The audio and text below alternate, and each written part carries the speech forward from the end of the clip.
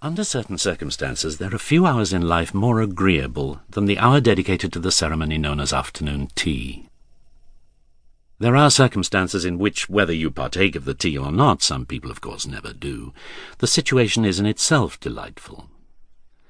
Those that I have in mind in beginning to unfold this simple history offered an admirable setting to an innocent pastime. The implements of the little feast had been disposed upon the lawn of an old English country house, in what I should call the perfect middle of a splendid summer afternoon.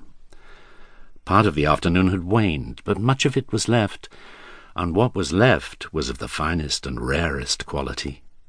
Real dusk would not arrive for many hours, but the flood of summer light had begun to ebb, the air had grown mellow, the shadows were long upon the smooth, dense turf. They lengthened slowly, however, and the scene expressed that sense of leisure still to come which is perhaps the chief source of one's enjoyment of such a scene at such an hour.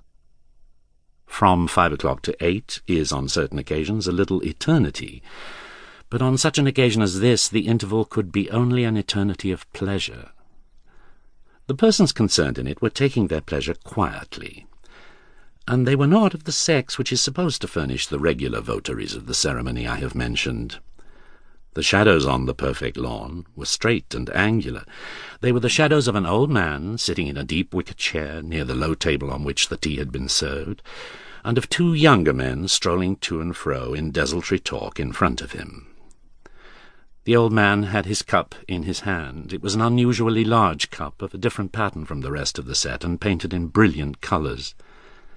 He disposed of its contents with much circumspection, holding it for a long time close to his chin, with his face turned to the house. His companions had either finished their tea or were indifferent to their privilege. They smoked cigarettes as they continued to stroll. One of them, from time to time, as he passed, looked with a certain attention at the elder man, who, unconscious of observation, rested his eyes upon the rich red front of his dwelling. The house that rose beyond the lawn was a structure to repay such consideration, and was the most characteristic object in the peculiarly English picture I have attempted to sketch.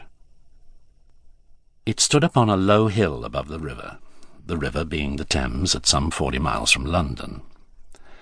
A long gabled front of red brick, with the complexion of which time and the weather had played all sorts of pictorial tricks, only, however, to improve and refine it, presented to the lawn its patches of ivy, its clustered chimneys, its windows smothered in creepers. The house had a name and a history. The old gentleman taking his tea would have been delighted to tell you these things, how it had been built under Edward VI, had offered a night's hospitality to the great Elizabeth, whose august person had extended itself upon a huge, magnificent, and terribly angular bed, which still formed the principal honour of the sleeping apartments, had been a good